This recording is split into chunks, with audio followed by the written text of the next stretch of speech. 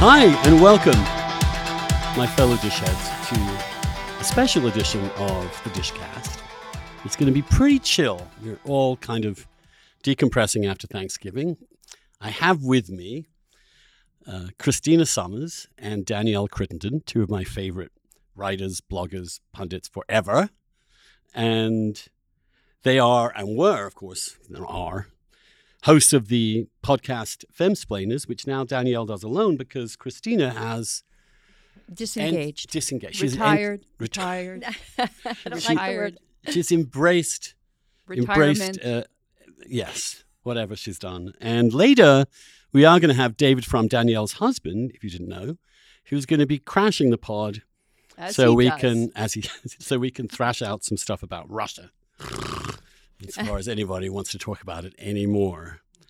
So tell me, Christina, you've decided to kind of let this entire crazy circus go and be a gardener. A gardener and a dilettante, and reading voraciously and just being my own boss, and being extremely lenient, and I can stay up till 3 and sleep till 11, do whatever I want. And it doesn't feel like I've given up. It feels like I'm re-engaging with things that I lost track of. So now I've just done a week of immersion in Gustav Mahler and the symphonies. And you can now, with the social media and the internet, you can find so many wonderful lectures. And there's a whole podcast on Mahler. Anyway, I'm being a dilettante and having a good time. You haven't started taking Viking cruises yet. No, but or wearing baggy clothes. I'm gardening, and maybe I'm going to microdose. On what?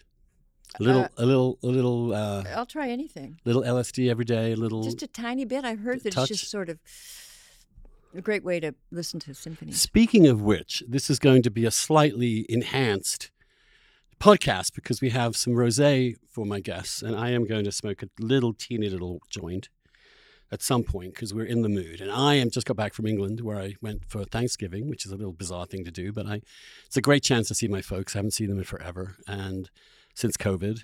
And I spent my entire time in my hometown, little hometown of East Grinstead, staying with my brother and my sister. Went to see my father's grave, which I haven't been able to see since he died.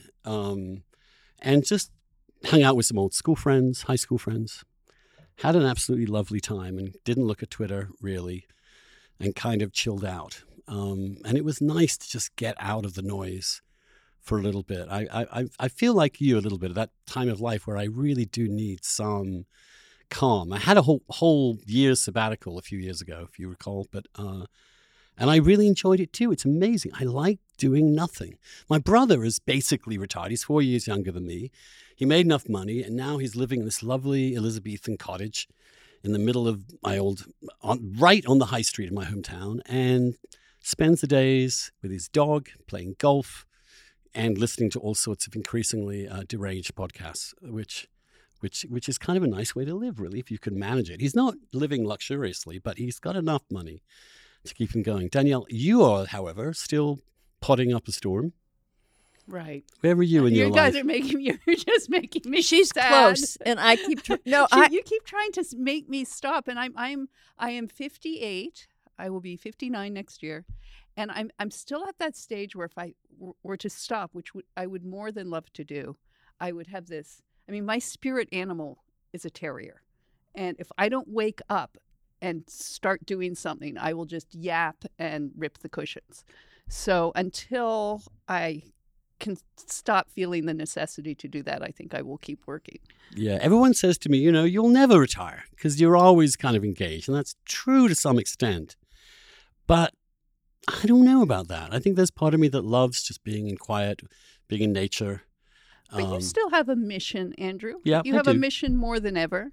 We feel we still have a mission, and I'll try drag Christina back when I can. But it's the conversation is important now, and our perspective. We're not so old that we are easily dismissed, although that's coming soon, I guess. Yeah, I'm your age too, 58. It's kind of terrifying, isn't it? Really.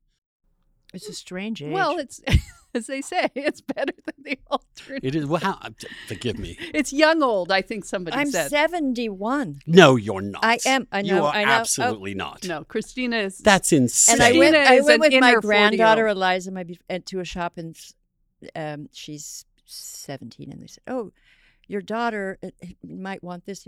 My daughter. I was so happy. Men still hit on Christina when we're out together. They don't hit on me, but they hit on Christina. Well, she's very foxy. And no one on earth would ever believe she was anything close to 71. Now I'm just buttering you up. Yeah, because here come the tough questions. Oh, no. Well, I was going to ask you, actually, the pandemic, we've just had this horrible sense that we might be lurching towards another phase of it with this new variant, which, of course, we don't know about yet, really.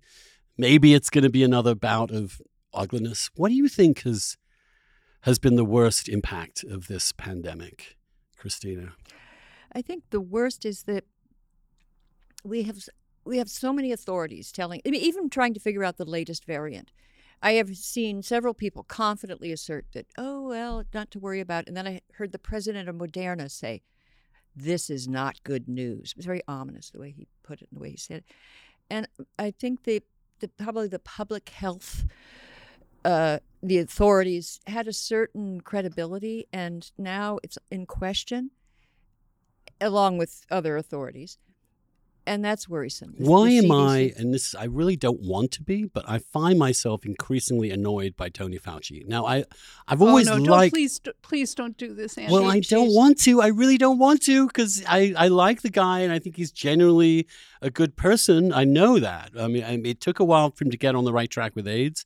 He was a little resistant to that at the start. When he says, if you're fighting with me, you're fighting with science, which is sort of his current line. I just get ticked off. There's something about him that's ticking me off. I want it not to happen. Talk me out of it, Daniel. Okay, I have a relative who has moved to Mexico and become a full-on anti-vaxxer, and he believes that fascism is falling across North America. Globalists are behind this. He has been, if you want to talk about the negatives, one of the negatives of the pandemic is, I think, my story is not unusual. It's happened to so many families. You talk to anyone, and someone will have a family or a friend who has gone permanently down a rabbit hole of conspiracies that are generated by this anti-vax view. So when one can quibble with Fauci, one can say, yeah, well, maybe he shouldn't say something like that. But the politicization and the winds that are fanning the anti-Fauci, I think, is very dangerous to give further light to them. That's the problem. We're not just dealing with a conversation about science and pandemics. As you remember from AIDS, that there's a lot of dark undercurrents to being against Fauci, being against the vaccine. And it just horrifies me how we have politicized this and how we have this need to demonize. Politicized everything. Now people are saying they're not going to get, measles vaccines and it's insane. Whooping cough and things. So that could be. I know. I'm a big believer in vaccines. Always have done. I say this. I've always been a big believer in science. I tried to rebut back in the day all those crazy HIV stories. You may recall, as with this one, plenty of conspiracy theories about HIV doesn't really cause AIDS. Plenty of new kind of drugs people were taking without any real scientific standing. Huge amounts of paranoia and denial. This is not unusual for epidemics. People get paranoid. Mm-hmm. And this one, I think there was a point at which, for me anyway, there were two things that really kind of screwed with me. One was, you don't have to wear a mask to begin with. And then that just seemed to be so counterintuitive to my sense of just better safe than sorry. Why not wear a mask? Mm-hmm. So Fauci kind of lost me then. He changed his mind. That was very early on, though. It was very early on. We didn't really know what was what. Yeah, but if you don't know what's what, better safe than sorry, it seems to be. You should wear a mask if you can. But you had an administration fighting. Right. Can we say one thing that was good about the pandemic? Yeah, I was going to talk about there were some gifts, too, if you came through it. For, stipulate the tragedy of people that were stricken and sick and died and all that. But for introverts, I'm not sure I'm an introvert, but yes, you am an introvert. And suddenly it was okay. You could stay home. You didn't feel guilty. You didn't feel you were letting people down. You didn't feel you were missing things. You were fine. And I think a lot of us out there that, and this is connected to my retiring, I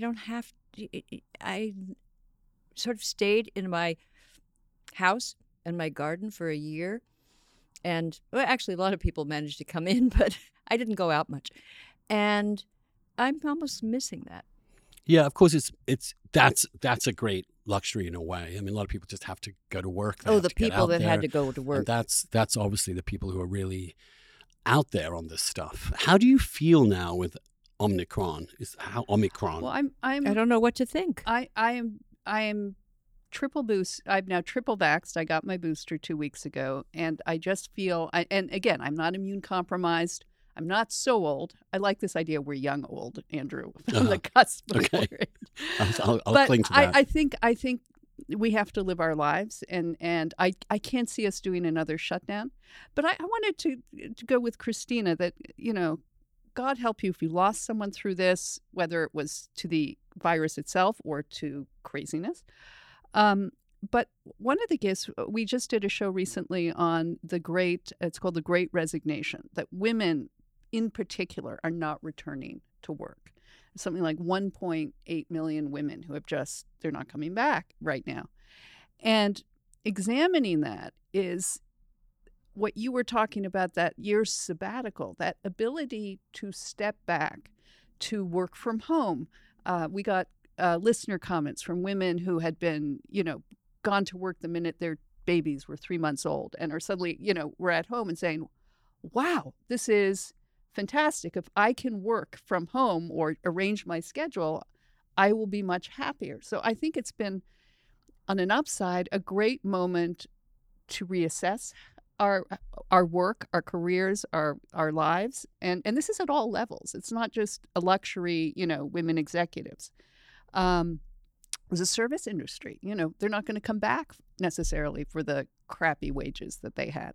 So I think there is an upside will be maybe a whole reckoning with the way we live our lives, the way we work, if we're lucky. And that was something we did on the Femsplainers, is Danielle and I are liberated women of the new century. However, we are not hardline feminists, and we were able to entertain different points of view. And I also thought a lot of women are going to stay home.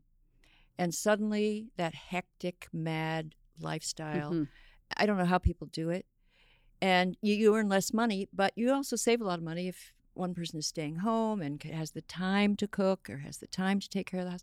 And I think that we probably will see more re-engagement with traditional roles for also we all homemaking. discovered like Instacart and things. So suddenly this whole part of your running around day was cut back, and we all huddled in our homes. And thank God for the people who were out there, delivering groceries and things. But so there I think are some upsides, so long as we cannot overly politicize this. But speaking of the politicization, there is an authoritarian streak in people, and this was an occasion for micromanaging the population. And some people will not want to give that up. Someone said the other day, when do you think that we won't have to wear masks in airports? They had a little poll on Twitter, and the winner was never, because that's sort of a place you have people from all over the world. And you just think back, most of us didn't get sick in airports, and we were free of masks.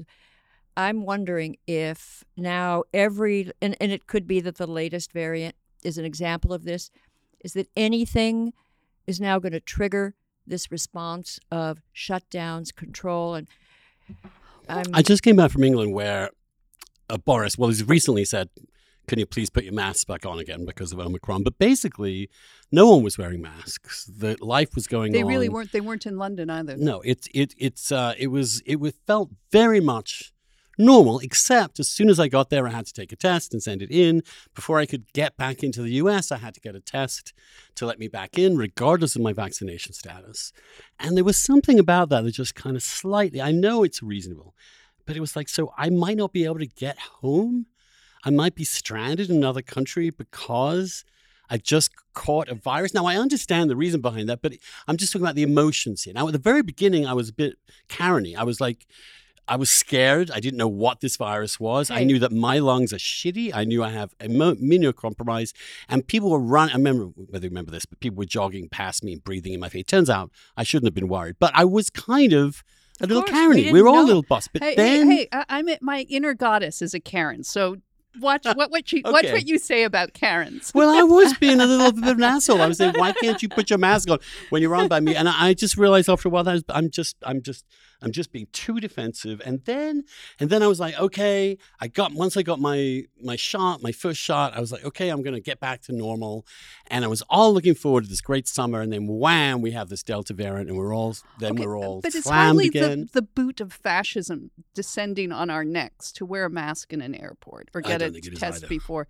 And one of the things I noticed, like you, Andrew, I was in Europe last month, and we went through Portugal and Spain, and then ended up in England. And all of these countries had been under much harsher and longer lockdowns than we have been. And we happened to be there on the day that they lifted the mandates to wear masks. In France? In Spain. In Spain and in Lisbon. And we hadn't quite realized that that's what happened because we went out one night and people were all in the streets and the bars and no masks. And when you had societies that worked together, even if at times it felt absurd that there was lockdowns or it was stupid to wear a mask here or there, they got through it, and then they got through it.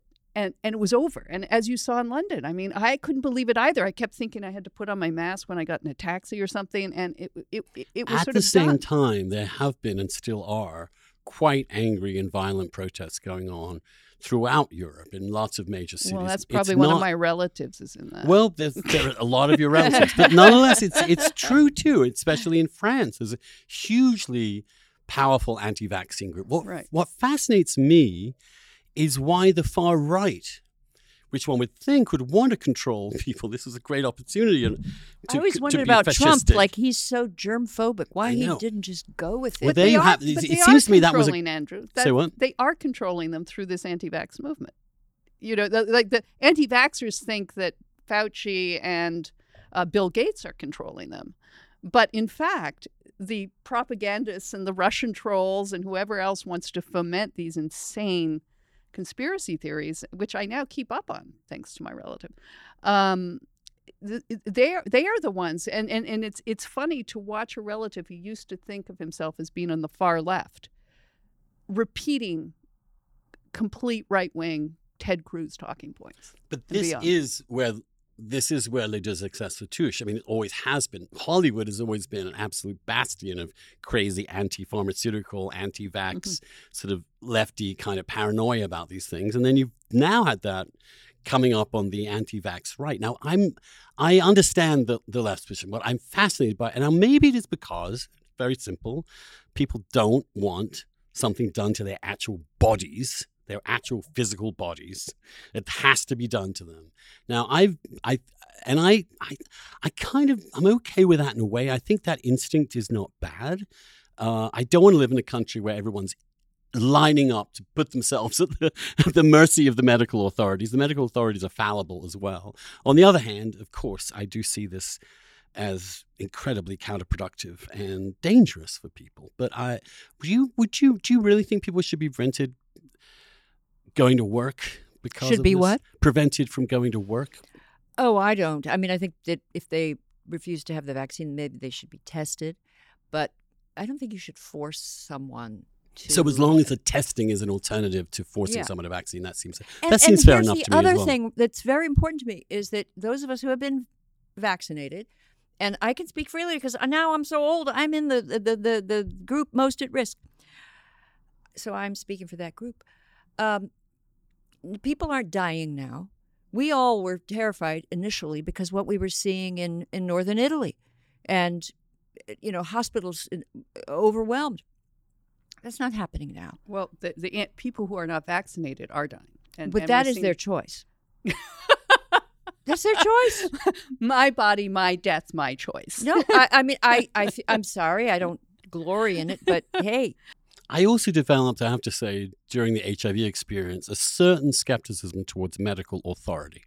Because I knew, even though there were good medical authorities, there were also bad results. There were also faulty reasoning. There was also a scare that every heterosexual would get HIV. There was a whole bunch of stuff that came out that turned out not to be true. And I just decided that whenever these health issues come up, I would genuinely research them for myself. I would try and seek the best way not to die. I mean, that was my random. And I did my own homework. And I don't begrudge anyone doing their homework on these vaccines.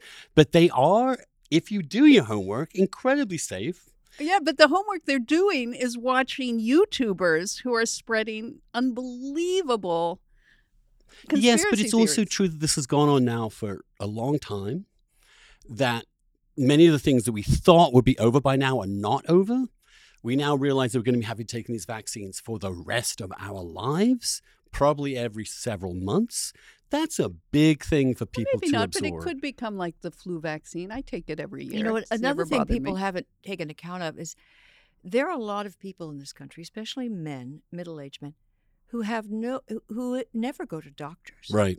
They haven't. I mean, when they were babies, they were vaccinated, but yeah, so they- it is a male thing, right? Middle aged, largely male.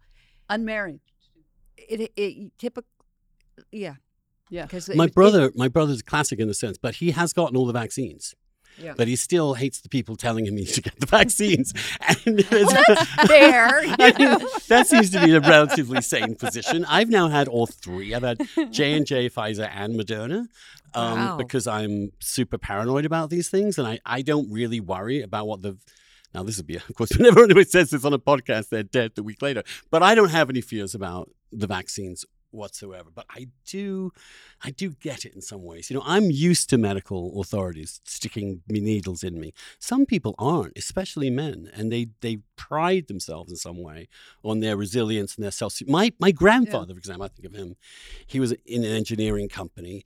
He was in his mid-90s in hospital when he had his first antibiotics. Because he would never go to the bloody doctor. And that is also very powerful in England, where people don't like to go to the doctor. They don't want to bother them. Fascinating insight. I've never thought of it that way. Like the stiff upper lip, the male, like the guys who end up falling off ladders and dying because they won't go to the hospital. Oh, when it's they break nothing. some- It's nothing. Nothing. It's a flesh wound. And going to the doctor, making an appointment. They don't do that. Now, men are also dying in slightly larger numbers than women, right? I think there's a... of COVID, Of yes. COVID. Maybe for And- that reason. Of almost all the major diseases, they get them many years earlier. And the feminists always say, oh, women are neglected. They don't take our symptoms as seriously. It's because if you come in with symptoms, there are many, many things it can be. If a man comes in and he says, well, I'm having he's probably having a cardiac arrest that moment that you see him. I mean, men are much more averse to the medical establishment. Yeah. And we should have thought of that. I mean, maybe there are ways to Make it really masculine. Yeah. This Yeah. injection will There's nothing masculine about having boost your virility in addition to protecting you from COVID. It will just... It's a big Now- needle. It's a big fucking needle. It's the biggest needle It's for actually you. not. I mean, but... It doesn't hurt. What about the kids? I mean, this has been underreported, underlooked, it seems to me. Again, That what has happened to boys? I mean, girls, it's going to be rough for all kids. But for young adolescent boys, outside contact, being with other boys is kind of a critical, and they've been basically... devastating. It's devastating. And we already have some early warning signs that the reading gap, which girls have always had the advantage, is now larger. The college application gap. Boys were behind before. Across the class spectrum and all ethnicities and races, boys are less likely to succeed educationally. And now, partly because of the pandemic, it's been made But also worse. girls, of course, by resorting to social media as their means of communication, which has been intensified, I presume, during the pandemic, they're also becoming more depressed. There's more rates of suicide, of various disorders, psychological disorders. And the mean girl syndrome in their teenage years on social media is just beyond cruel, right? I mean, it's an absolutely... Yeah, I'm not sure what to make of that. Like Jonathan Haidt, whom I greatly respect, but he has sort of said, this is a crisis. And it may be, I remain open-minded, but so many times before I've heard about girls in crisis every 10 years, there's another crisis for girls. And they seem to, if you look at the actual data, they're still going to college in greater numbers, and they're still doing much better in school. And so I'm interested but somewhat skeptical that I'm sure there are some girls for whom it's been devastating, but overall, most girls are resilient, adaptive, and tend to, in something like having to work at home with your teachers and so forth, girls are much more likely to adapt to that than boys. So is this going to be a permanent loss of learning? Are we going to have for everybody a generation that's going to be much less? Even before this, we had a large cohort of young men who live outside the world of the written word, who are not going to find a future in an information economy. And now education, you need an education beyond high school. As some Brookings Institute researchers said, that the passport to the American dream is education beyond high school. And increasingly, girls are getting it and boys are not. And the consequence is that what is their future? There was a time where you could goof off in high school, but then get a job, some kind of menial job, but really work hard and make it into the middle class. That's no longer possible, or hardly possible. And so the problem is poorly educated, uneducated boys. They are there. They're out there. They have some unpleasant ways of getting themselves noticed. But most societies would work overtime, assiduously, to attend to their needs and incorporate them in. How could you what's the single thing we could do to help boys right now in this country? I mean, I had an interesting chat because I got together with my old high school buds. I went to an all boys school that was a pretty rough and ready place, to be honest with you. It was British. Yeah. It was all boys, but then for all sorts of complicated reasons, it started admitting girls like 3 years into when I was there as a way to raise money, primarily.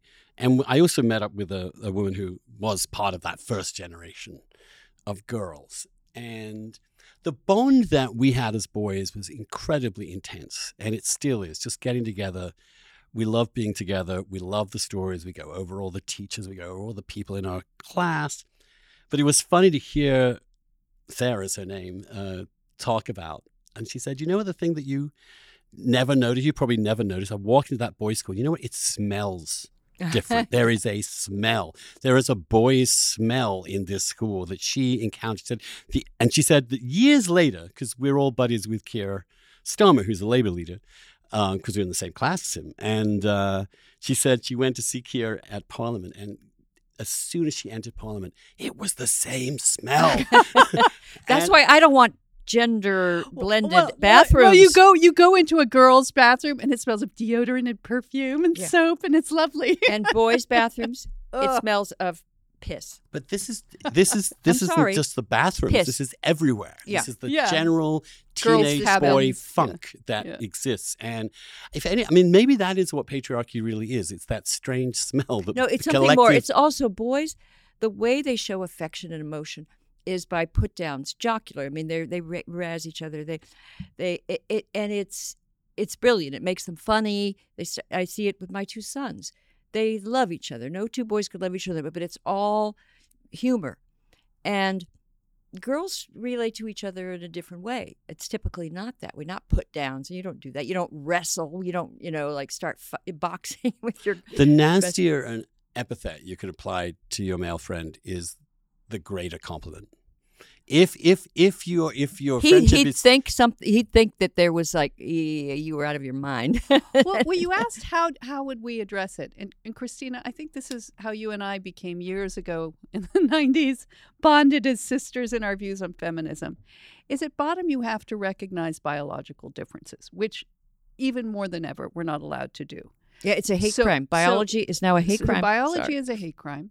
So recognizing that boys have uniquely different problems from girls, that the Gen Z generation, and this is one of the reasons we started this podcast together, was you're worried because on every level, this generation is, as you say, suicide rates are up, depression is up, anxiety. They're not actually having sex for all that you read about. You know, it's like they're frightened of it. And now, and I know you've covered this, Andrew, really, really brilliantly on your podcast. You're now having these kind of non-binary adolescents just opting out of their sex altogether, both male and female, because they don't want to confront their sexuality at all.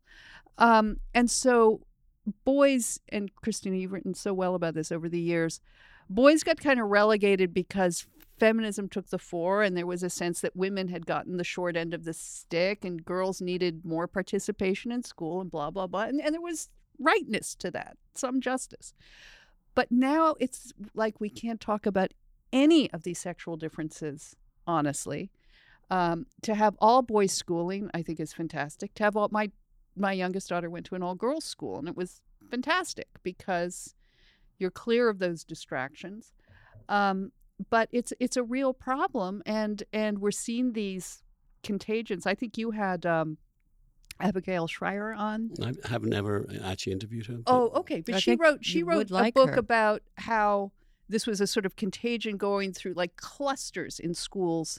13, it's 14-year-old unbelievable girl. the number of girls now that are identifying as trans. If they're not trans, they're non-binary. But it's a way, and girls seem to do this. This is our vice as teenagers. It's not fun to be a teenager at all. Until you have anorexia and you have bulimia and you have cutting and attempted suicides. Boys Right. actually do it far more often, but girls have more But attempts. non-binary is a way, or trans is a way to opt out for a little while, to take on a new identity, which teenagers like to do. And we're now also seeing that reflected in boys who have never shown any sign of being gay or having dysphoric gender issues, dysphoria.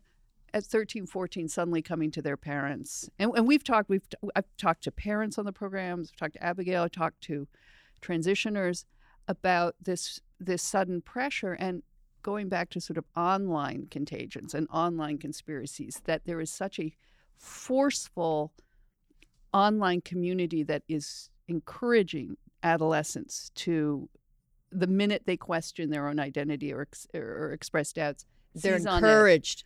And to parents say, are thought, oh, well, you're obviously the opposite and sex. we and that's know the problem. that something like suicide is contagious.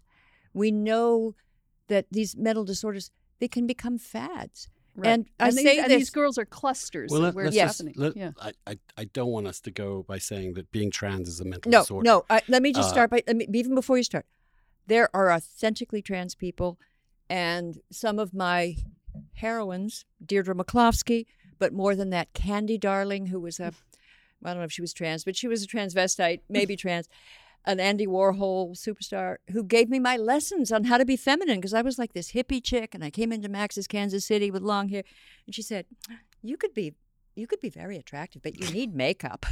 What I find kind of interesting is that the term non-binary is obviously almost designed for teenagers. Yes. It gives you this third option. It gives you an identity. And it makes you cool and all It's the cool, rest of it. yeah. However, it's also kind of seeking a kind of approval from authorities.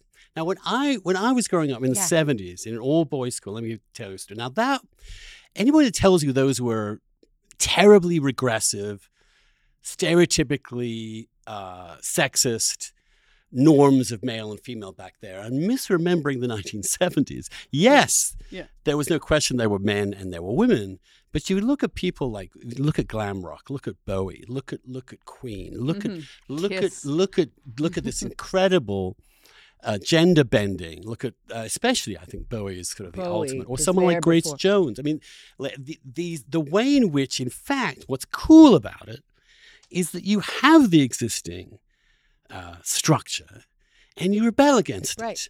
You don't want to have a new label. You want to be the rebel against masculinity. You, as a man, as a woman, you want to be the rebel against femininity. As a woman, there was a kid in my school. He was 2 years older than me. His name was Johnny Poncha. And he just showed up every day with an afro, kind of afro. He had a big curly hair, but also eyeliner and makeup and lipstick every day. Mm-hmm. I remember those guys from the 80s and late they 70s. were fucking super cool as even, well. But even before, you go never back, mistook you go them back for to the gay. 60s, you had Truman Capote.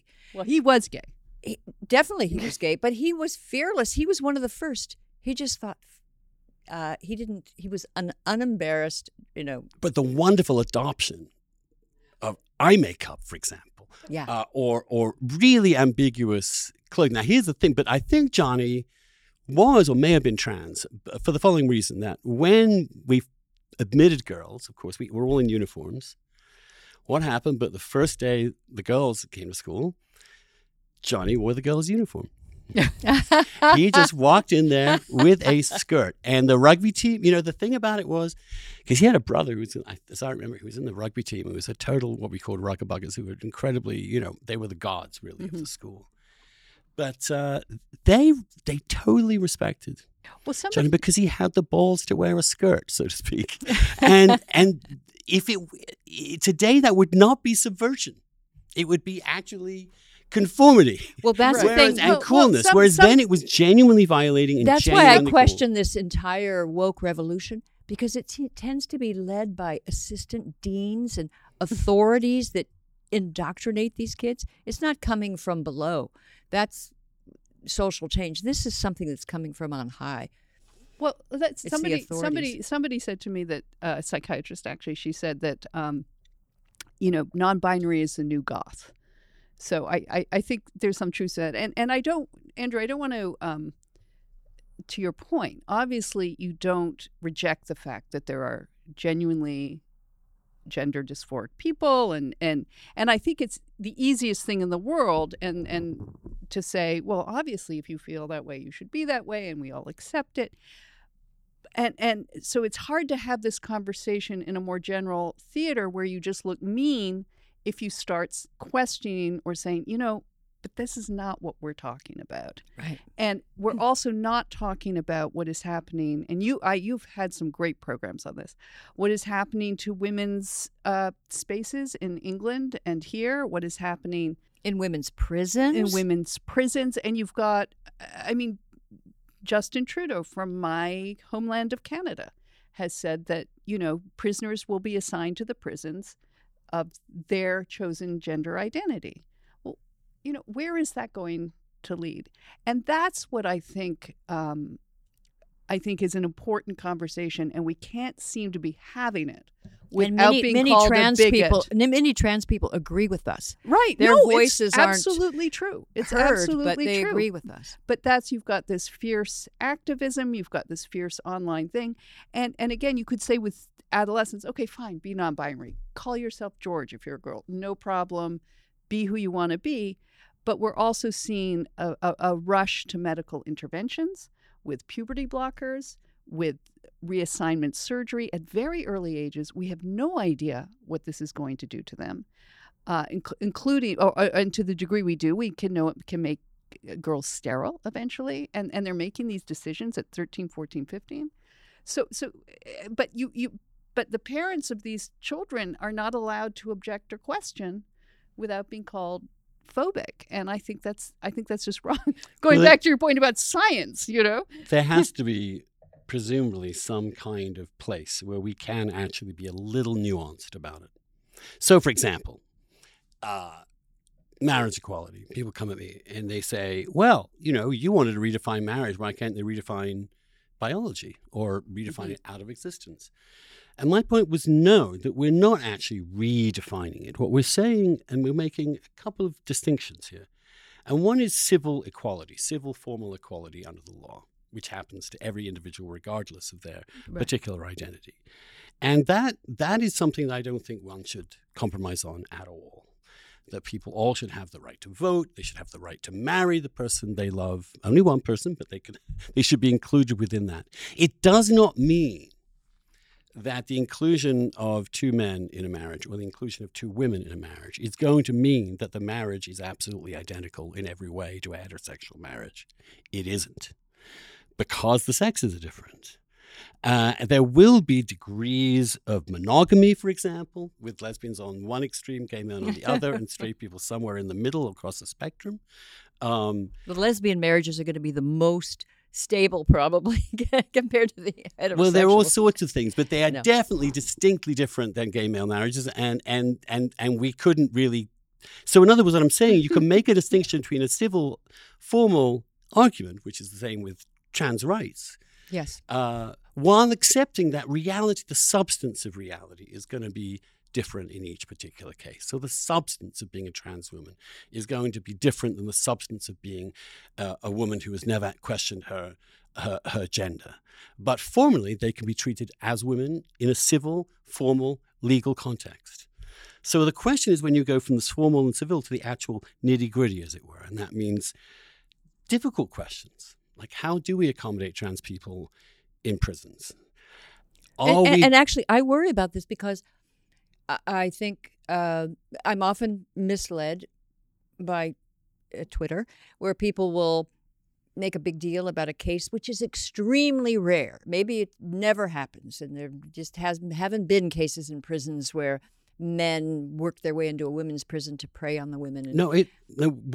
There is plenty of evidence of assaults. But there is evidence, and part of me is rapes. just thinking, well, I shouldn't. Maybe this is just cherry picking, but. Then I fall back on common sense that they're going to be. I think we should have like markers for womanhood. First of all, got to walk the walk. Got to get the surgery. Really? Yeah, got to do it. Then you have to be walk in considered high a heels. woman. No. Yeah, no, and then you have to considered run trans? carpool in a minivan with screaming children, and then you have to put everybody else's needs first, and then we can start having a conversation about what it means to be a woman. I'm going to say that at this point, when we're talking nuance, we have Danielle's husband has arrived. I suspect. Oh, the he's right mansplainer here. is So here. David Frum is here to add nuance to all this nuance. I'm so shocked, Andrew. He's like clutching his sides at the thought of truly walking the walk. Look, can we not also agree, hey David, that there is not a single female experience, that what you're talking about is a particular kind of female experience? And I do think, I mean, this is where we're going to disagree, I think, is that even though someone may be physically different, obviously, as a trans woman than a woman who's never had any conflicts with her sex or gender, psychologically, their experience may be much more similar to that of a woman who has, let's say, a regular woman, biological, than a biological woman, than you would imagine. And the interesting aspect of trans experience is that it really is experienced as entirely being of the sex that they're biologically not. And it's really true. And if you try, and I've tried to imagine this, it's like, imagine that is true. It's not an illusion. You actually, in your brain, in your soul, you are a man. But as you look at your body, it is not a man's body. And I think all of us should, if we're going to get down to substance, realize that is an incredibly difficult challenge for any person in life. And I believe, I can imagine it could happen. It's a kind of paradoxical existence. It's intensely difficult. And we should do everything we can not to hurt those people in any way that we can. No, I think about that. At the same time, we have to acknowledge some distinctions in public life and in private life, and also make the some percentage of those who experience that true level. But we're not now even psychologically able to distinguish between people who are really politically able. Struggling with that real dysphoria, which is a very small percentage. And by the way, the preeminent therapist and authority on this in Canada, from Toronto, Ray Blanchard, was left the practice because he used to he would have his patients spend a year in the opposite sex before going through surgery, before taking any of these hormones.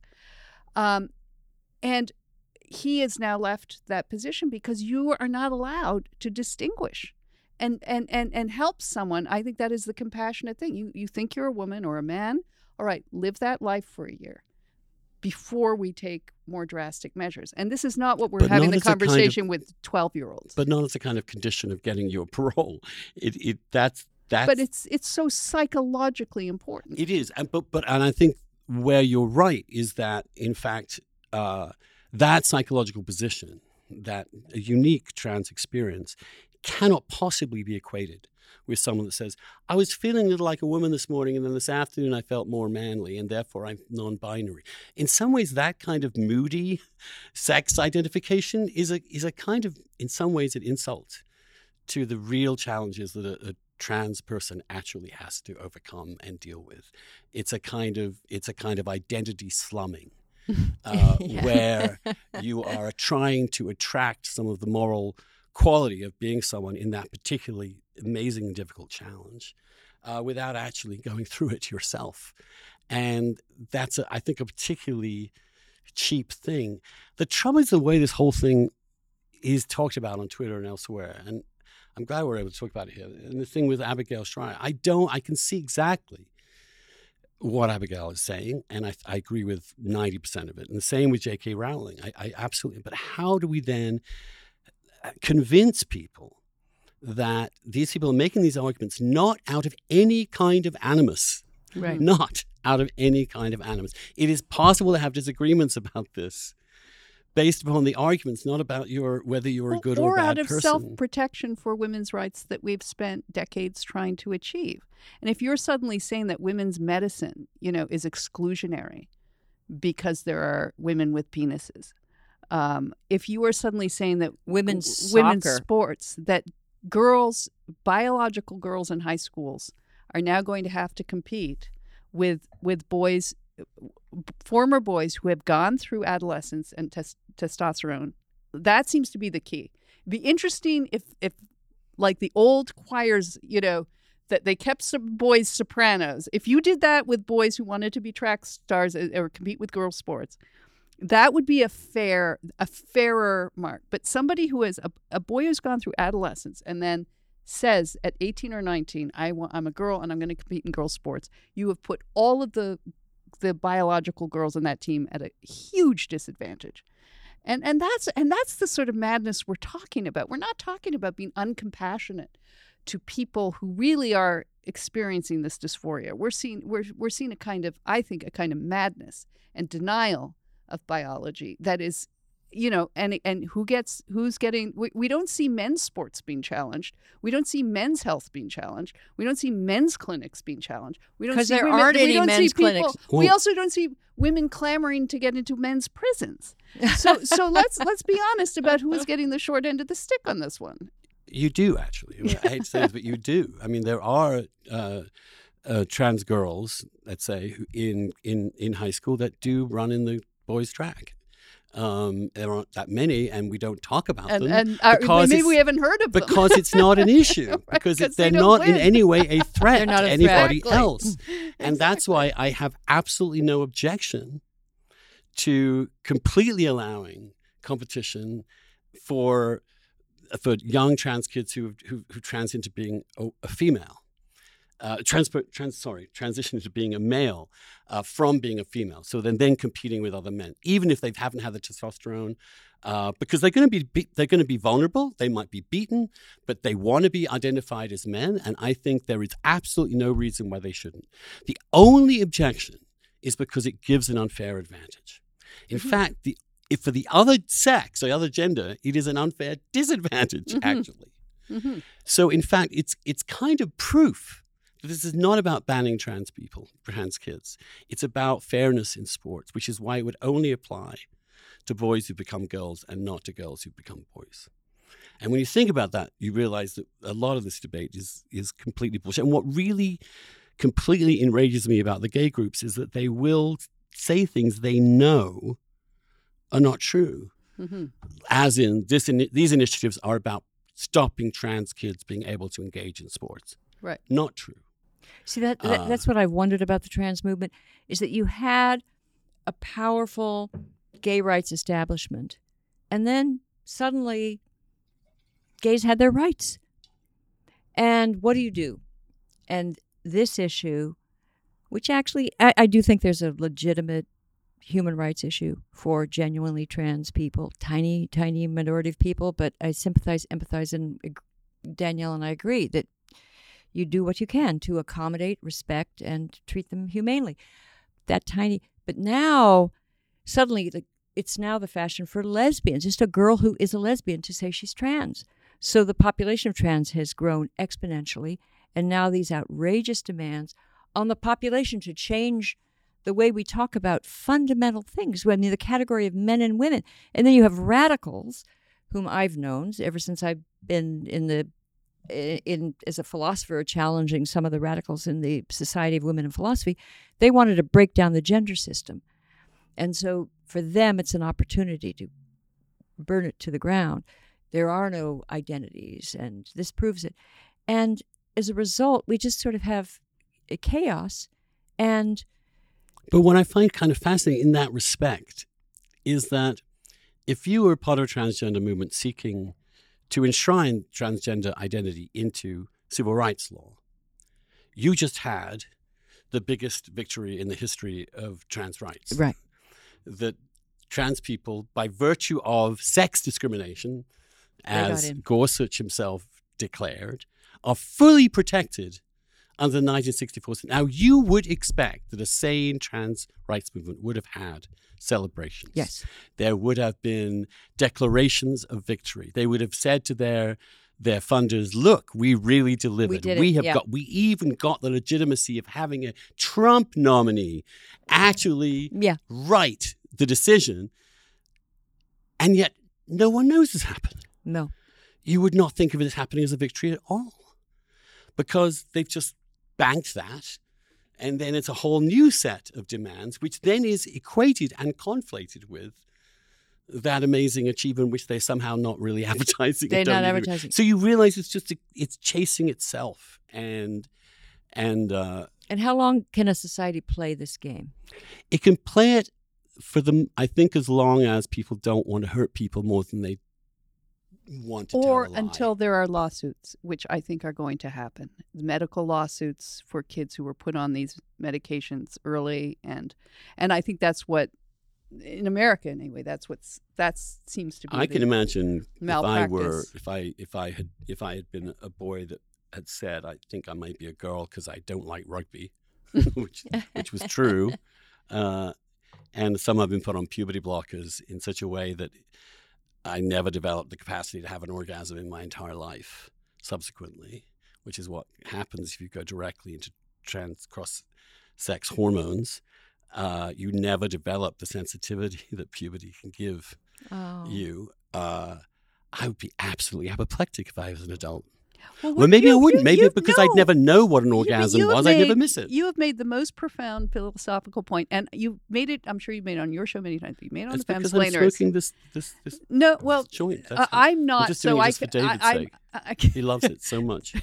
David is sitting there like, I was just going to say, you pointed out that if you are being called a bigot, you, the founder, one of the founders of the male, gay marriage movement, that if you are told that you are a bigot for not being attracted to a trans man, that's the end of homosexuality. It has to be the end of homosexuality. Right. So it's like, from a woman's perspective, if you're telling me it means nothing to be a woman with a uterus and breasts and childbirth and periods and everything that then you're erasing womanhood. And I think that's how we feel, and you get called a TERF, That's all true. But then the society comes back at us and says, you want to be mean to that person, and you want to be cruel as a society, and you are the teacher that's running the track team, and there is this one boy who really is a girl and wants to run in the girls' track, and you say no to that kid. And that's the other truth of it. Like, we can talk about this, and I think, right abstractly. In practice, I think how do you tell someone? A coach would have said, "That's nice, you want to do this, but we're going to make you run with the boys since that's your." And then he will get fired by the school for even suggest. I mean, we're dealing with Let's just think there's some more saner alternative, which is simply that, in fact, they decide to let it go and let the thing let the race happen. And because in fact they don't want to push this, especially when I don't mean take out the threatening, the intolerance, all that stuff. Right. Just as a human being, you can see people making that decision and understanding they're being coherent, but doing it anyway. And I think this is also true about race. I think it's about true a lot of other things. It's just about how do you look different in the face and make it matter. And I just try to wrestle with this. That's all. It's been horribly painful as someone who really does care about trans. It sounds like I'm preaching or posturing when I say that, but to be thought of as transphobic when it's really just. I'm transphilic. But Can I throw in a thought to your question? Okay. Hi, David. Hello. Jumping in, which may segue to which is an anecdote that comes from Josh Barrow, a friend of ours. So I'm going to mangle the facts of this anecdote, which is a shame because the facts really make it great. But there was 2 or 3 cycles ago, there was a race for mayor of New York City, and just before one of the debates, there had been an incident where a kitten had crawled onto the tracks of the New York subway, and the subway cars had stopped, and rush hour was messed up, and 1 million people were late for dinner, late for picking up the kids at daycare, all to save this kitten's life. And at the debate, the candidates were asked, if it were your decision, what would you have done that day? And every one of I think this is the first election that Bill de Blasio won. Everyone said, got to save the kitten, got to save the kitten, got to save the kitten. And there was a Republican, it was a multi-candidate, there was a Republican candidate who said, kill the kitten. and Josh wrote this fantastic column in which he said, every society needs people who say, kittens are important. But 1 million people getting home to dinner, someone has to say, no. Someone has to say, kill the kitten. And that's the historic role of conservatives and Republicans, this too. Absolutely. That, to my mind, is the perfect. It is I'm sorry, but I know this sounds awful, but this is reality. And let's be real about it. And that is exactly the conservative move. And it's amazing that that's not the conservative move anymore, even though it kind of is, but it's not the Republican move anymore. There's actually a philosopher Kill the kitten. Who tried to understand why are these incoherent arguments getting so much traction. And I mean, he gave an example of feminist theories that denigrate science as the male way of knowing, and they're incoherent.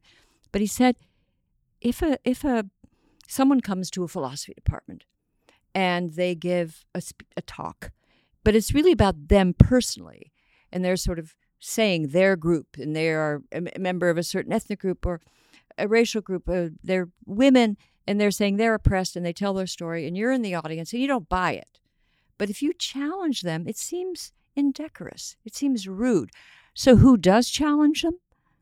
The person who's kind of like, on the spectrum, who'll say, kill the kitten, like, you're wrong, And he said, what happens in philosophy, and I saw this once at MIT, this feminist, a philosopher of feminism, a philosopher of science and feminist, went to MIT and was denigrating science and calling Newton's laws sex manual and so forth, rape manual. And afterwards, I talked to a friend of mine who taught at MIT, and I said, did you say anything? And he said, well, I found it appalling. I said, did you say anything? And he said, I'm just hoping it'll go away.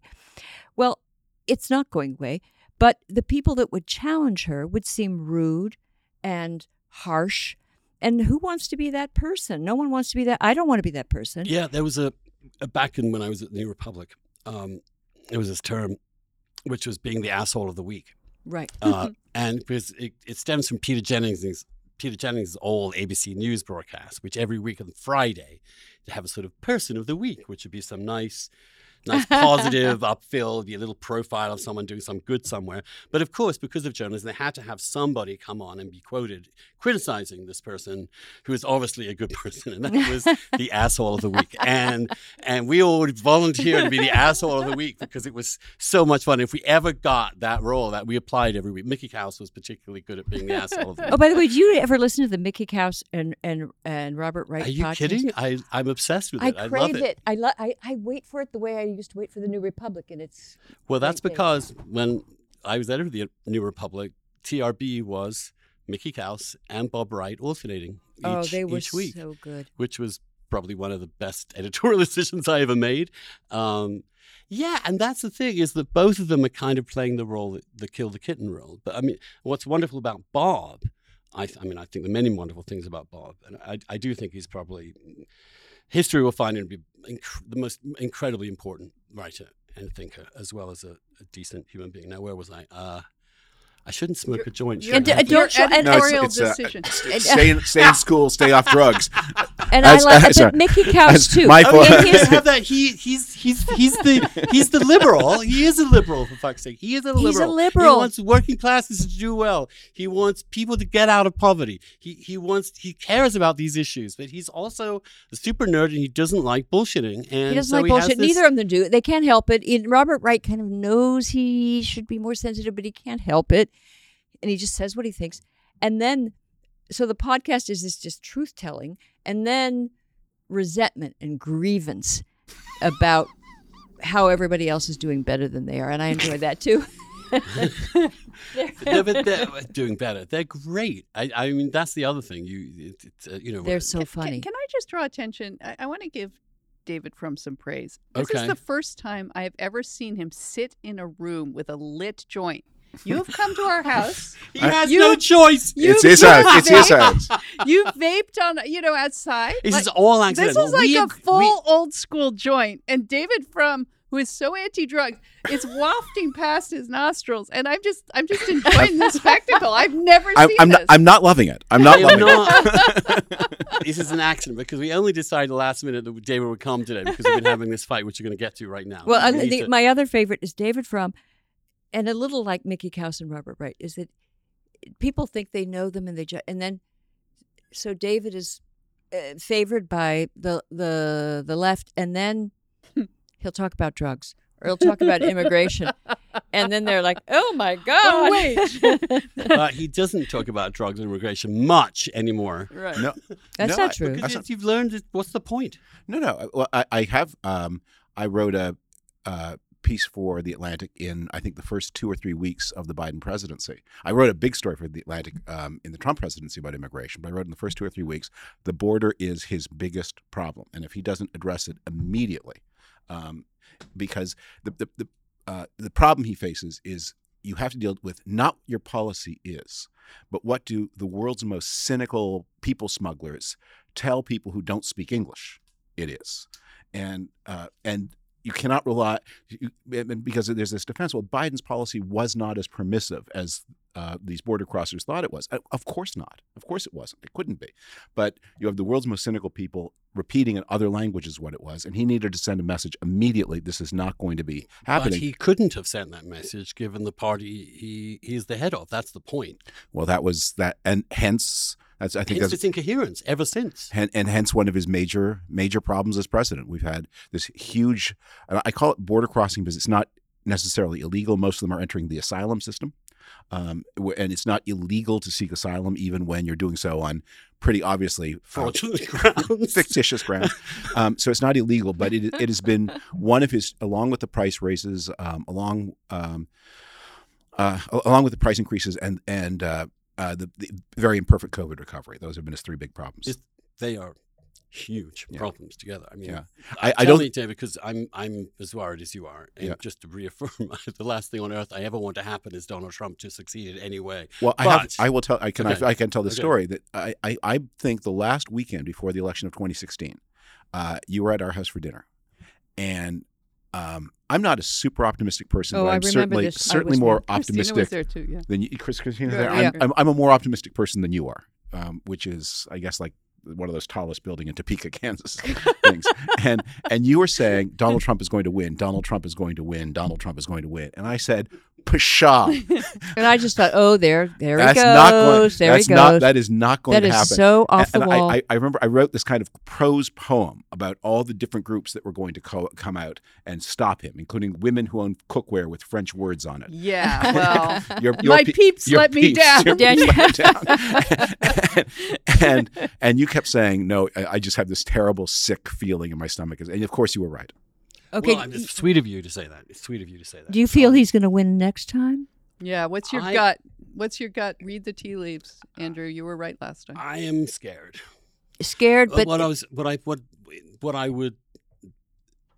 find interesting is is Biden, is the image of Biden settling into the public consciousness as a bit of a disaster, and I know that sounds overkill, and it is overkill, but there is this man is not present. Well, and he is not making the news. He is some figure in the middle of all that no one's quite got a handle on, I think. Now, am I complete? I'm just telling you how it feels to me out there. He feels to me, and I don't say this in a critical way, but he feels to me like one of the unlucky presidents. Jimmy Carter is elected in 1976. He becomes president early in 1977. And what people now forget is he presided over 2 of the strongest years of job growth in American history. Unfortunately for him, they were his first 2 years. And then everything went to pieces in 1979 and 1980 for reasons that he largely had very little control over. He was conscientious. He was hardworking. He was kind of a downer, but he was conscientious and hardworking. But had he been able to run for re-election in November of 1978, he would certainly have won. Running in November of 1980, crushed. And the problem that Biden has is, maybe things will get better, but he took a lot of his good news in year 1. And you never want that. And now we're heading into year 2, and the prices are up, which means that interest rates are going to be going up soon. And that is something that you have to be quite old to remember. And one of the things I think you see sort of on liberal commentary and liberal Twitter, that people say, well, it goes up by a point. What does that matter? Well, if you're a business with a line of credit that has been at 4 points and it goes up to 5 points or 6, yeah, it's a point or 2. That's a 33% increase in your cost of borrowing. Yeah, you're going to lay off people. You're certainly going to refrain from hiring people. So those are the things I'm worried about. The border problem is real. And then there's the question of the president's health. And because one of the things that happens, and again, I don't want to endorse some of the wilder theories about this, but if the president doesn't tell, in the modern media age, if the president doesn't tell his story or her story, no one's going to be able effectively to do it for the president because no one else will agree on what the story is. And that is what is happening right now with the Democrats. Is the president is not strong enough to impose his narrative. You have warring factions. It's the Democratic Party, and they're all telling different narratives. And with the effect of, instead of multiplying the number of your friends, you multiply the number of people you upset. Oh, God. So then we have we have Kamala Harris. No, so what Harris. could happen? Kamala Harris likes French cookware. Okay, that's right. That's true. She is kind of like. But that's the other thing. That the difference between Carter in 78, say, and Biden in 22 or 24 is Biden's age. Let's be completely frank about it. It is inconceivable to me that he will run for a second term. It's inconceivable to me that he would deem, for no fault of his own, for goodness sake, he is who he is, and he's as old as he is. And a second term? Are we honestly, seriously asking people for someone for 4 years? No, he can't be the nominee next time. I think he can. Kamala Harris would be. Obviously, it would just be the biggest blowout ever. And who have they got? You can run if you're old, if you've been very successful. I mean, one of my favorite examples of this is German politics. Konrad Adenauer, who was even older than Biden when he ran his most successful campaign. I'm going to forget whether it was 1957 or 59. And some of the commercials are on the internet, and people can watch them. They're very comical because, when Adenauer takes over, Germany is a bombed out. It's a foot and a half high, and by the time he takes over, by the time he finishes, everyone has a car, and so his commercials say things like, "You must vote exactly as you did last time, so that nothing will change. If you vote in any way differently, there might be change." And people, and then they punctuate this by having. I remember this one of the ads is a cartoon, and it shows this German democracy, German going to bed, and he's woken up by the sound of an air raid siren, which is not a joke in the Germany of the late 1950s. And they said, "This is the nightmare that things may change." And his slogan in that election was "No experiments."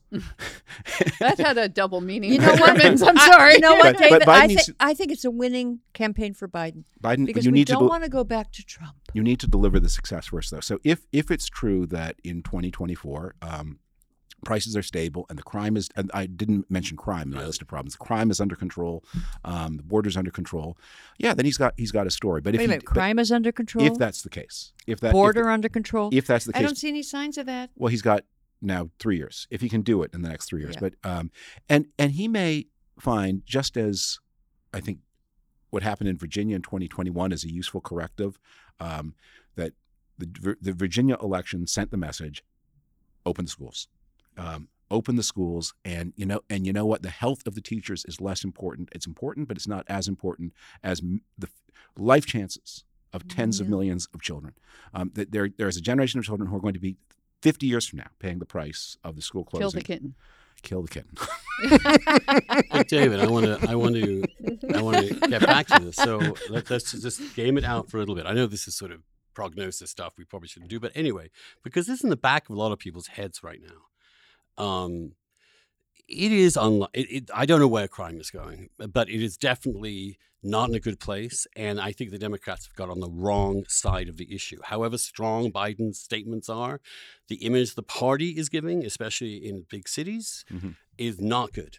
It is on the wrong side of he's on the wrong side of the immigration debate. I don't see how he gets out of it. Because the more he does what he might need to do to prevent the arrival of another 1.7 million people in 12 months, and you only have to look at what's happening in Europe to see where the politics of this is going. Inflation, for God's sake, we haven't had that in a generation. It totally That's makes Jimmy me Carter think land. Jimmy Carter. It's a sort of, it just clicks off. And inflation is a classic populist move, that you are stealing our savings. Yeah. So then what do you have? Foreign policy? Well, no one cares in terms of an election. And then you have an economy and a virus. Let's say we're still having to get vaccinated every 6 months, say, for the indefinite future. How does he recover? He can. Some of these problems may be less dire than you think, and even I don't like to use the word inflation. I say price increases, because I'm not sure what we're seeing is a true across the board loss of the purchasing power of money. I think what you're seeing is things authentically becoming more expensive. It's not an illusion the way an inflation is. It's real. And part of what happened was during the COVID crisis, we pivoted the way people spent their money from services to goods. And do you remember how at the beginning of COVID, there seemed to be all of these tremendous shortages of toilet paper and potato chips, and the problem was not that we had our priorities. I'm making this up. It isn't that the world had run out of toilet paper. It was that Americans before the COVID spent half their food dollars outside their house and half their food dollars inside the house, and the things that came to your house were packaged in completely different ways. When you go outside the house, the potatoes are delivered in a 100-pound bag, and when you buy them at home, they're delivered in a 5-pound bag. And so there was this huge surplus of the 100-pound bags of potatoes and this huge shortage of the 5-pound bags of potatoes, but there was no shortage of potatoes. And it took a while to work that out. And we're now doing some of that in reverse. And if that can be done effectively, then I think you can see some good things happen. And again, if as you get people to work, as you get the schools open, you may see an improvement in crime. I think a lot of the crime is about having high school age people having nothing to do and and their parents are working and the kids aren't in school, and that is always a formula for trouble. You get them into school, that may make a difference. And I think but you point your finger to the big problem, which is all of this it's not enough to do it. You have to tell people that you have done it. And that takes a strong, forceful presidential presence, and that is lacking. Yeah, he has to tell a clear and cogent story, and he's not capable of it. Let's be frank. And if he gets the right writer, which he doesn't seem to have, it might come off as not quite there. Writers can't do it for you. It has to come from your own thorax. So you start to lose authority, the authority that you're already losing from low popularity and low ratings, because you're not going to be the next person, and the party, everybody's beginning to jostle for position. It seems to me, let's not get ahead of ourselves, but I'm incredibly pessimistic about the Democrats at this point. Well, maybe incredibly, but pretty pessimistic about them. But think their main hope is the Republicans being even crazier and perhaps getting majorities next year and then showing themselves to be completely insane and scary, and then having the country rush back to some kind of secure harbor. At least when I say the country, I mean the 2 or 3%. But this takes us to the issue which you invited me here to talk about, is how do we hold people to account for the things they've done? and I'm not correcting you. I know that you had this in mind. Yes. That if the big question about the Trump years is, will there be accountability for things that have happened, and can we be sensible about separating out the things that are normal politics and the things that are not? I mean, one of the things that bothered me was a lot of people got very they identified Glenn Youngkin, the successful candidate for governor of Virginia, as a Trumpist. And you don't have to vote for Glenn Youngkin. I mean, he is a very conservative person, and if that's not your politics, don't vote for him. But Glenn Youngkin, if that's the future, that's optimistic. We want to get to a world in which Glenn Youngkin is facing Kamala Harris in a general election, and then if we can do that, we're saved. And then vote whichever way you want as between those two choices. But if we can get to that future, we're saved. But the way we get to that future is by understanding what happened that was abnormal, and understanding January 6th, and that includes understanding what the Trump-Russia story, because that was part of the abnormality. In many ways, that was and what has been and the thing that the articles that we've been writing back and forth to and for each other, that there has been this kind of, as you would say, we have this ecosphere where things get exaggerated. We have this cable news problem, which, the way you get on cable, the way you stay on cable is by making stories bigger and more inflammatory. And that's true for liberal cable as it is for conservative cable. Maybe not as true for liberal cable, but still true.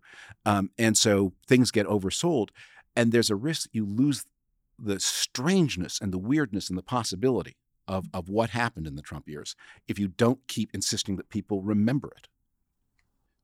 Yeah, I think that's beautifully put. I agree with you.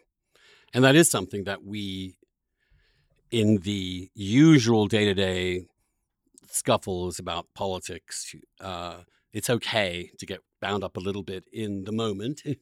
Things will wash out in the end and you're accountable for whatever. But your argument essentially is that Trump changed all that. And what you're arguing to me really is that even if it wasn't this grand conspiracy that, say, some people made it out to be, let's not go through whatever, it was still unbelievable that a person who had obviously deeply enmeshed in business with the Russian elite, which is basically the same thing as the Russian government, and has behaved in this fashion with respect to queries, and for which there is plenty of, certainly so much smoke, that it would be kind of weird if there were no fire at all. Yeah. All true. Yeah. But one of the things that I think were among the most insightful about at the beginning of this was the threat that Trump poses to us is not just his overreach, but our overreaction. And so that we start damaging ourselves, whether that be a judiciary too quick to knock down something on immigration well within the president's remit, such as major institutions such as the New York Times deciding that the primary story for 2 years, we know this is their priority was to prove somehow that Trump was compromised in some way by Vladimir Putin, which would be one of the biggest stories in history. Yeah.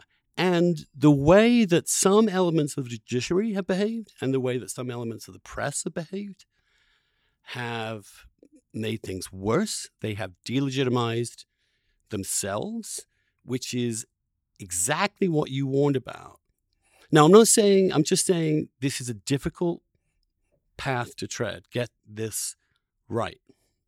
Well, so I did write your point about the judges. I wrote a story in 2017 when the judiciary was striking down Trump's immigration actions. That the president has the power. They went wrong. I mean, the president has the power to be arbitrary. If a president says, you know what, immigration visas for A through L, yes, M through Z, no, the president has that power. As stupid and irrational as that would be, the president has Congress has that power, but they've delegated it in many statutes to the president, and the president clearly could say visas yes, A to L, no, M through Z. And the courts have affirmed that again and again and again and again in case after case, which I wrote about. But because Trump's behavior was not only arbitrary but cruel and capricious, the courts in the end said we can't, and he won the early cases, but in the end they said we just can't abide this. He's using his power in obviously a discriminatory way. It's unacceptable, so it's going to have to stop. And one of the things that I felt through the Trump years was, when you say how do we resolve this, it was going to be resolved tragically. I mean, I often felt that one of the effects was a lot of things I cared about were going to be broken. Both by either by Trump or by the people. And that was just the price of this struggle, and that there was no way to get out of this struggle without damage, and you had to focus on the damage. But there are many media sources that oversold the story. I mean, again, I wrote this in 2017, and I said it 100 times on TV if I didn't say it once. Is do not look for a crime here. Because what you're going to discover, my suspicion always was that the things that you were going to find that were disturbing were not criminal. And the things that you were going to find that were criminal were not disturbing. So you'd find, somebody's going to have tripped over the Foreign Agents Registration Act because so many people in Washington are breaking that act every day. You're going to find somebody doing it. What happened to Mike Flynn? And I have no book for Mike Flynn, the former national security advisor, but he was not actually part of the Trump-Russia story. He had no idea. The same thing. He did the same thing that Jeff Sessions did, the attorney general. They both knew there's a bad smell. The FBI is asking me questions. Deny everything, even though I personally do not know what it is that I am denying. And so Sessions lied to the Senate. Flynn lied to the FBI. Sessions had a lot of blowback. Flynn had legal trouble, but neither of them ever knew what the secret was because they were not at that meeting in June. They were not part of the Trump inner circle. They didn't know. But what is important to say is what if there was no secret? Well, I mean, here's my question: what would disprove it? Okay, here's what if some piece of evidence could clinch your case? What would it be? The thing about the Trump years has always been there have been many secrets, but no mysteries. The thing you had to understand is it all happened in front of your nose. Yes, my point entirely, which was that we knew all we knew about Trump from the minute he stood before the cameras and said, Russia, if you're listening, please intervene in our domestic election on my behalf. And it fucking happened. And we saw it happen. So that's the core of our disagreement. Now that's what happened. That is not a conspiracy. But the core of our disagreement, the thing we really disagree about, is I spent some time thinking about what do you think about this? Well, I've been trying to think about it. We're all trying to think about how we. But I've been trying to. So the core of our disagreement was you think we lay out everything we know, and it's all psychologically in character for Trump. It is. Therefore, it is not, and because it all happened in public, and therefore, what's the big story? And the big story is it all happened in public. How could you prove it? Tell me what document, what thing could happen that you could prove it? Because it seems to me you can accuse someone indefinitely of being mysterious about ties with a foreign country. But most people regard being told that you're in league with a foreign country against this country about which you're about to be elected. Do you not understand why someone might have a response to that, which is "fuck you"? How dare you? Without evidence? What if a candidate for president had a signed letter of intent with a foreign government that would pay him hundreds of millions of dollars if a deal went ahead, and he then lied about it on national television? In favor of what? What would he get? What was in it for him? Hundreds of millions of dollars of payday for him. If he had a signed letter of intent. That would be he would have to go. Trump signed a letter of intent in November of 2015. Well, yes, I know. It happened. But my point is, yeah, we knew that. They did know that. But this is the point, David. They absolutely did know that, and they voted for him anyway. Okay, at some point in a political system, when you have to live in the same country with other people, almost as many other people, to keep accusing this president, and when you don't have any fucking solid, evidence of him colluding with Putin. Now, you have plenty of evidence that his past is compromised in this way. But this whole notion, which was what was sold to us, There's a secret conspiracy. And once this is Think revealed... of Jonathan Chait, who said he was actually a Soviet agent. Once it's solved, bingo. The reality comes back to life, and Hillary still will be the next president, and this whole nightmare is over, and we, the media, will have saved the world. Now, you don't think that is part of what's going through these people's heads, and it is out of all perspective.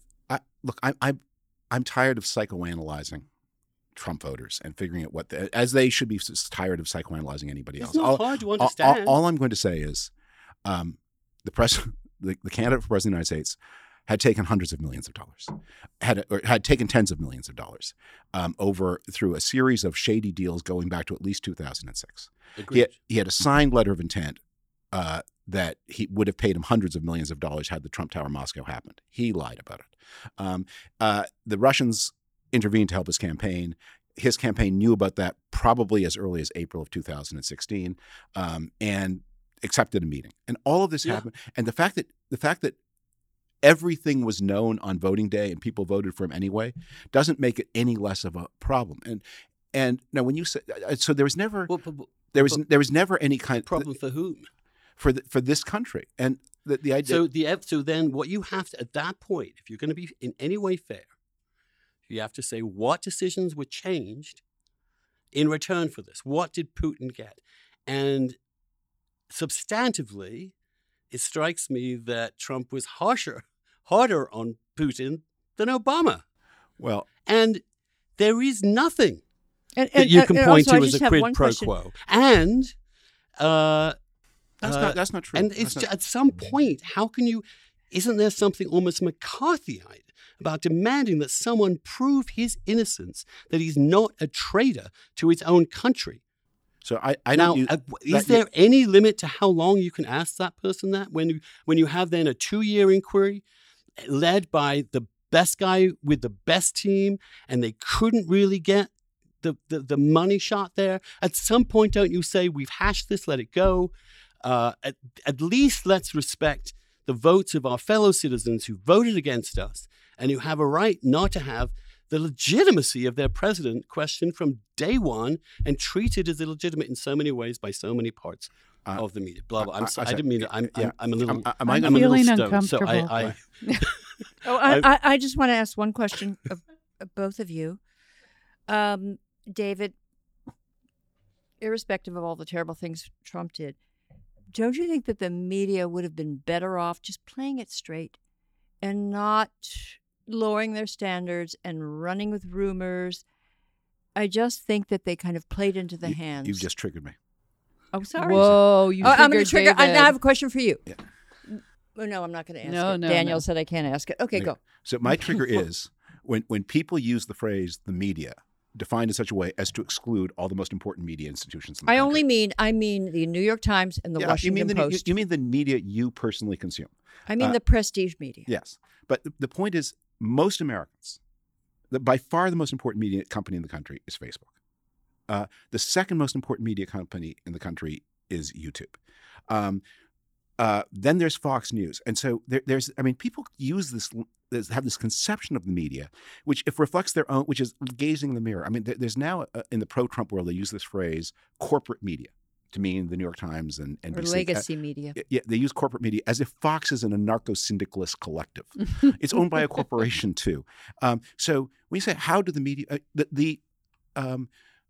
the most outrageously false story of the Trump years was the story that invented by Julian Assange, I think, or I don't know who invented it, but propagated by Julian Assange and then repeated by Sean Hannity, and Fox News had to pay a huge cash settlement because of it, where they denied that the Russians had hacked the Democratic emails, denied that they'd handed it to WikiLeaks, and instead insisted that this poor murdered 29-year-old man named Seth Rich had probably committed the crime himself and then probably been murdered maybe by Hillary Clinton. Yeah. And you think, well, is that a media scandal? I mean, Fox had to pay a giant cash settlement. We don't know how big that was. And Sean Hannity kept repeating it even after the settlement was paid on his radio show. That's the media too. And so, look, if you mean the New York Times I mean, say the New York Times, I mean and then the New York and then Times let's and the put Washington Post, the New York the Times and the NPR. Washington Post in their appropriate. Washington Post, Los Angeles Times, They're NBC, ABC, they're CBS, important. I'm not going to deny that they're important, but which major magazine, the Atlantic. I mean, all of it. It just goes on and on and on. I hate to be modest about any of it, including the Atlantic, but up against, well, we've had a test of strength.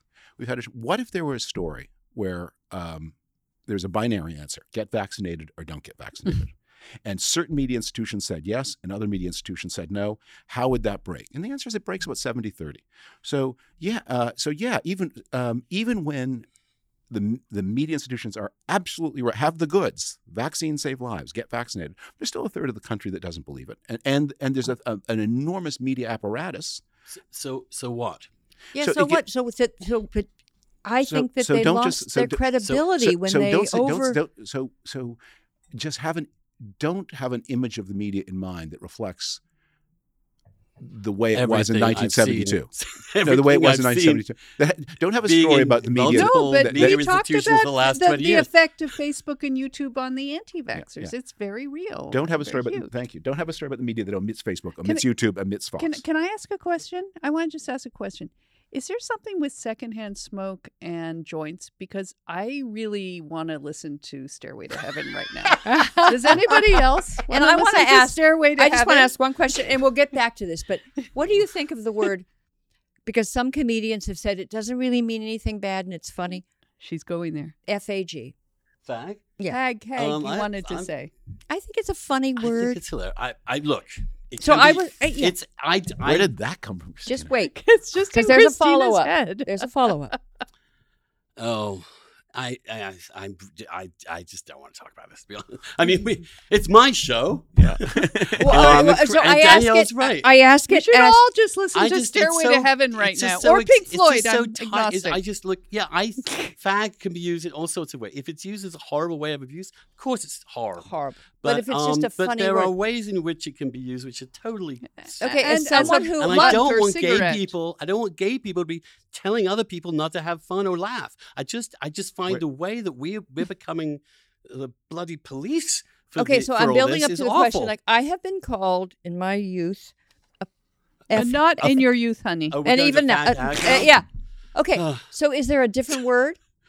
I'm sure there is. I'm sure there's been. Or we can just go with that. There's probably, Okay. All right. You have to look up. It's constantly Christina's updating. trying to figure out what to put on her Twitter handle and whether fag could be Look, respectable. you'll probably taken off Twitter if you use that term. No, I trained my oldest son Tamler in his SAT words, and I said, okay, jejune and immolate, fag hag, and his friends. That were there, was and they said- not on the SATs. It wasn't on the Faggot SAT. wasn't, in but a it meant better a world, it bundle would of be on wood. the SAT. Okay, back to Trump and Russia. Sorry. No, I just. Sorry for that brief, This is sad all great. digression. I'm a little high. So look, Let's put on Stairway the to one Heaven. thing. Look, Dave, the one thing we definitely agree about, and it's important that we say this, is that I think there's lots of facts that we obviously don't dispute. Neither of us dispute, and neither do either of us disagree that this man is so beyond unacceptable for public office of any kind, let alone the presidency of the United States. And that I will do anything to help that guy get in power. But I don't want to play into his game by overreacting. I do think that the establishment, as I've understood it and experienced it, I think has had a bit of a complete moral panic over the last 4 years, which is understandable, but have overreacted in all sorts of ways that is perpetuating this dynamic, which is empowering these forces. And I just want to beg them to chill and stop this and accept that there are other people in this country. And if we keep this going, it's going to be awful. But we know how awful it is. It's already gone in so many ways, that concept of liberal democracy. And that's what I meant in that first piece I did on Trump, is that no, the democracy will go out of existence, but a certain kind of democracy. And isn't the truth bad enough that the press doesn't have to play into? But I was going to say something else, that maybe Trump, that to your point about Biden being unlucky, the whole point to Biden that he was going to be boring.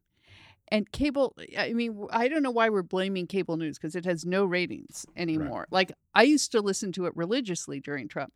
and without the Trump show. Well, And maybe people are just a little ungrateful that they're not getting so much. No one ever watched cable. So news. I listened to it. My mother did. You did, but on my so on my radio. MSNBC. the biggest Rachel show. Maddow. Yeah. Okay, if you were to take 9 p.m. on a weeknight at the zenith of Trump intensity, there would have been who I'm now going to get mixed up. Who's on which?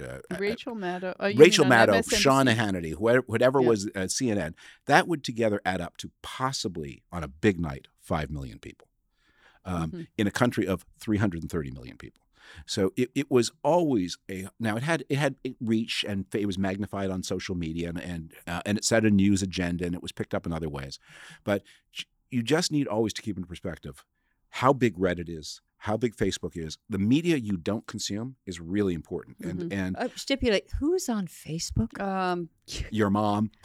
Yeah. Well, no, a lot of people, who are in the demographic who are fomenting and people who are actually a lot of conspiracy theories. No, Facebook is gigantic. It's the biggest news organization in the world. It's the biggest news organization in the United States, and it doesn't generate its own content, but it systematically promotes certain kinds of content, because it's like one of these nightmare science fiction movies from the 1960s where the computer has discovered that the news that makes you sick is also the news that makes you watch. And so it isn't that Facebook wants you to consume all of this terrible stuff. They don't care. They just want you to be on Facebook all the time. And what they've discovered is if they give you, an article on 4 pathways to Chilean prosperity, you're not going to read it. I would read that. But if they offer you the heroin, you will. Well, David, you weren't on earlier when we were talking about we have relatives who have gone down Facebook conspiracy path. And I was thinking, Andrew, to your like when Andrew says I do my research, I totally trust the research Andrew is doing. But when did I say also that? you said that earlier in the program, like when AIDS was coming, I did my research. Right. But now when people say I did my research, The Onion had a very funny parody of this. It's like, oh, so you've 40,000 friends, you've done a blind study with them. Like, this is not what they mean by research. Okay, I've done my research. Oh, my God. And as God is my witness, I'm right. So my Twitter followers are out there.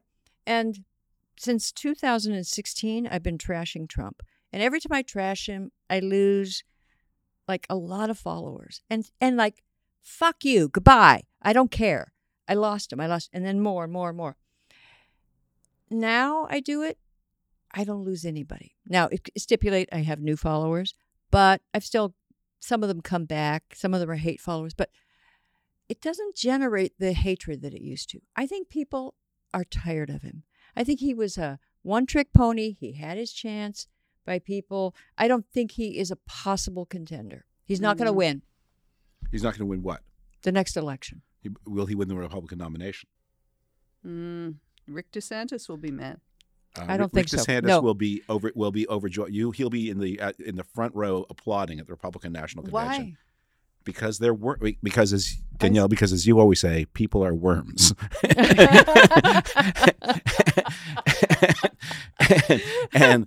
and there are but of all the people who are worms, there are no bigger set of worms than Republican elected officials. Isn't he mad? Like mad on the inside, yes. Sucking the air out of the room. So there's a I know this because of my son, not because I did my own research, but apparently there is a Simpsons cartoon in which Homer Simpson runs for mayor of the town on the slogan "Let someone else do it," and that is the approach of every Republican candidate to Trump, which is somebody has to take this guy down so that I can step over the 2 corpses and take the job. But because both of them are going to be dead men, I don't want to be that person myself, and that's what Rick DeSantis is looking at Mike Pence. You do it. Nikki, you do it. And they also say, Ron, we were thinking, woman do it. We're thinking you might do it. You might do it. And then J.D. Vance is thinking, I can't do it. J.D. Vance is thinking, how am I losing to Josh Mandel? How is that possible? And the answer is because if you're running I'm not going to delete what I was about to say. I would say it is more likely than not that he will be the nominee next time. More likely than not, and more likely than not that if he is, that he will win the election. That is. I have a dear friend who will go unmentioned. Ann Applebaum says it'll be the end of democracy. Well, we'll jump off that bridge when we get to it. However, my one issue, Christina, I have to. We've been going on too long. Oh my God. We have to draw to an elegant close. This has been the most lubricated. Yeah. And enhanced Danielle conversation. finished her whole bottle. No, and I shared it with David. He had one glass. No, not he even. had two. He had two. I have a lot left in my bottle. Also, can we play Stairway to Heaven after we end the show? Because I Well, really I'm need sure to I hear don't it have right I now. have contact high. The Contact dish is doing well, but we don't have the money for those rights. But I am thrilled to tell you next week, David Wallace-Wells is going to come on. We're going to talk about the COVID situation and also climate change and COP26. David knows more about this and seems to me to be saner than almost anybody else that I read. So he'll be the first one to come back on the redeem Dishcast. the dignity of the podcast. And Thank this you has been for super having us, fun. Andrew. Thank you, David. Thank you, Danielle. Thank you, Christina. Thank This you. is old friends, and it was pure pod at times. It was, and that was a really distinguished indica. If anybody wants to Yeah, know it's where I like got it's that like from, organic. and that It was says really lovely. And I nature's also just want to heritage. apologize. I did not mean to offend David by smoking that in front of him. You it was didn't not. offend It was, him. it was awesome. you It was- the whole, His kids need to see this. we his kids need to see this. we agreed in advance a long time ago that every time we do a podcast, you'll be shit faced and I'll get high. We're shit faced. You're and high. so that was this time around. And follow then the because we had this Femsplainers. kerfuffle, this foo-for-all, this I week, didn't feel you really disagreed. we decided David come too, and he kindly agreed, and everyone kindly agreed to have him. So thanks again for coming. We've been having these kind of arguments for Ever. 30 years. 1985. Yeah, and There's a song about that too. those were the days. Anyway, thanks so much for coming, and I look forward to seeing you all next week. See you next Friday. What happens Friday? That's when the dish comes out. Oh. Can we keep that in?